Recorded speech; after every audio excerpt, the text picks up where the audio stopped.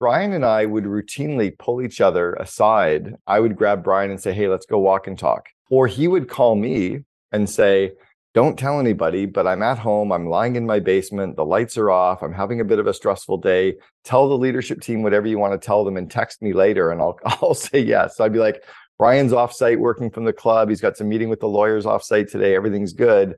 Meanwhile, I know he's at home with his head under the duvet going, I hope tomorrow's better. You need to cover for each other.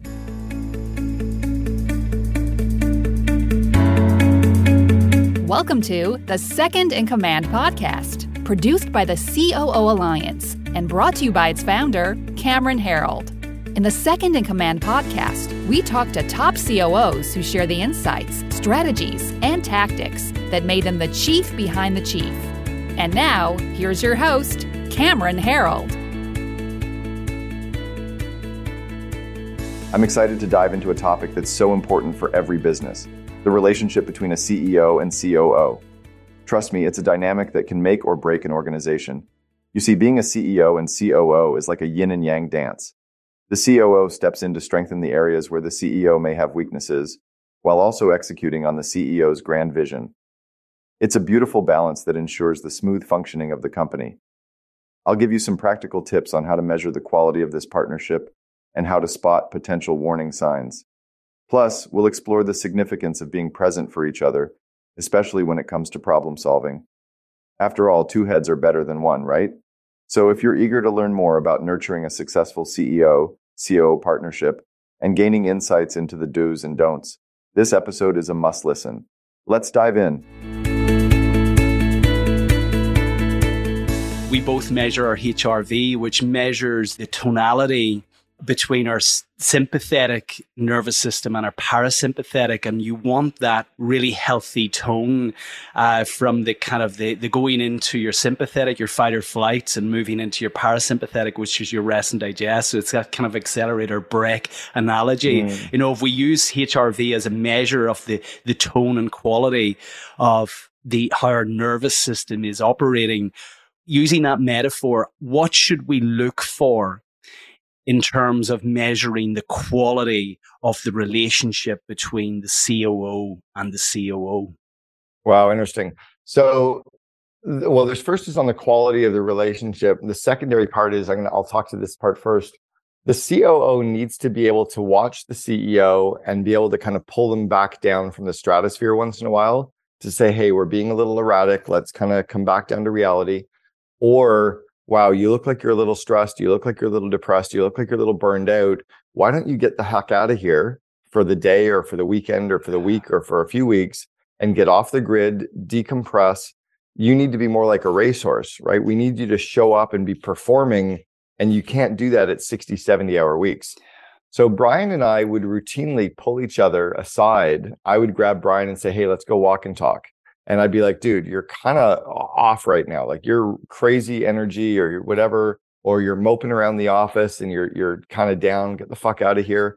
Or he would call me and say, don't tell anybody, but I'm at home. I'm lying in my basement. The lights are off. I'm having a bit of a stressful day. Tell the leadership team whatever you want to tell them and text me later. And I'll say yes. So I'd be like, Brian's offsite working from the club. He's got some meeting with the lawyers offsite today. Everything's good. Meanwhile, I know he's at home with his head under the duvet going, I hope tomorrow's better. You need that. You need to cover for each other. And then Brian behind the scenes would go and tell the employees, Cameron needs to be the hard ass. Cameron needs to be hard at this. I need Cameron to roll out the tough decisions. He just cares about the core values or cares about the vision. So we were always making each other kind of look good, right? The way that you have to work on that relationship and take care of each other, as you asked about, is you need to have date night. Right? You need to have time away from the office together as friends, doing stuff that you like to do that's fun. You need to be able to decompress together. So I'll give you the specifics again of what Brian and I would do. For a couple of years, every Tuesday and Thursday morning, we would go for runs together. On Tuesday morning, he would come to my home and we would then head out for the run. On Thursday morning, I would go to his home and we would head out for the run. We used to go and work on Fridays from the Arbutus Club, his tennis club, and we would sit at the tennis club, both of us with our laptops. We'd work for 4 or 5 hours together. Sometimes we would never even talk. Other times we'd be working away and we'd have some stupid joke and we'd tell the other and we'd laugh. And We were always out going for drinks together and going for dinners together and really kind of blowing off steam.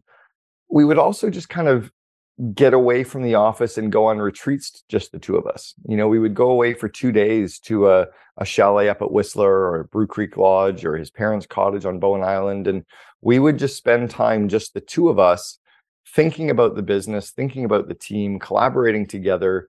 And then we would get back together with the kids, right, or with the team, and we would tell them where we were going, and we would get them to help figure out how. So we had lots of time to stay on the same page, build the relationships, have fun together, decompress together. Yeah, I could relate to this so vividly. We used to go away skiing for a week every year. I was speaking about it earlier, and that was the time when you got away, and over a beer you'd say, look, what worked well last year, what didn't work so well, where's a relationship at the moment? And it was a reset for the next 12 months and so critically important. And maybe others within the business maybe didn't fully appreciate that time that we spent away, but it was so critically important.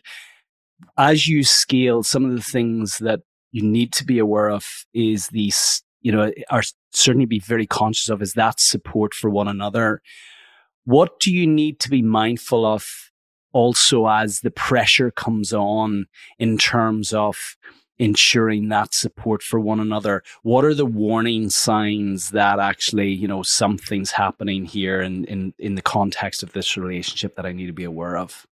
I guess one is to just be mindful that you're always watching the other person to help them remove obstacles and to help them, get better in their role. So it's confidentially behind the scenes showing the other person their blind spots. Yeah. I speak about the emperor's new suit, right? And it's the old Aesop's fable about the king is getting these clothes made, and he's got this magic tailor who's building this beautiful suit of clothes, and everyone in the room is going, there's no clothes, you're trying on nothing. He's putting air on top of you, pretending it's this magical light suit. And the king goes out marching in the parade, and he's just wearing his underwear, and this little 3-year-old goes, but the king is naked. And it embarrasses the king. So behind the scenes, someone needed to tell the king he was naked, and no one had the courage to do that. But if you did it in front of everybody else, the king would get upset. So behind the scenes, I needed to be able to say to Brian, dude, you're screwing up. Like, you're missing this, or we're not doing this well enough. And I do it in a safe place. And then he needed to be able to say to me, hey, you're not delegating enough, or you need to delegate more. Let's get that off your plate. Like, why are you doing all this stuff and not growing people?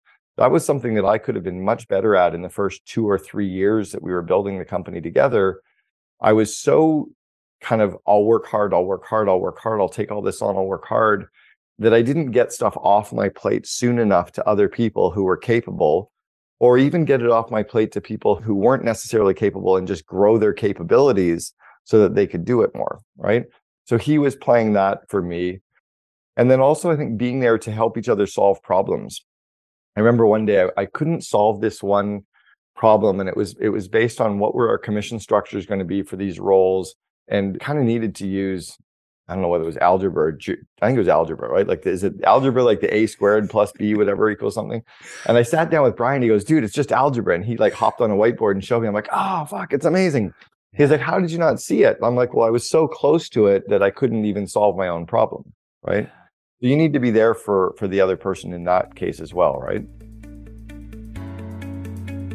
You've been listening to Second in Command, brought to you by COO Alliance founder Cameron Herold. If you enjoyed this episode, please be sure to like, share, and subscribe to us on Apple Podcasts, Spotify, and our other podcast streaming platforms. For more best practices from industry-leading COOs, visit COOalliance.com.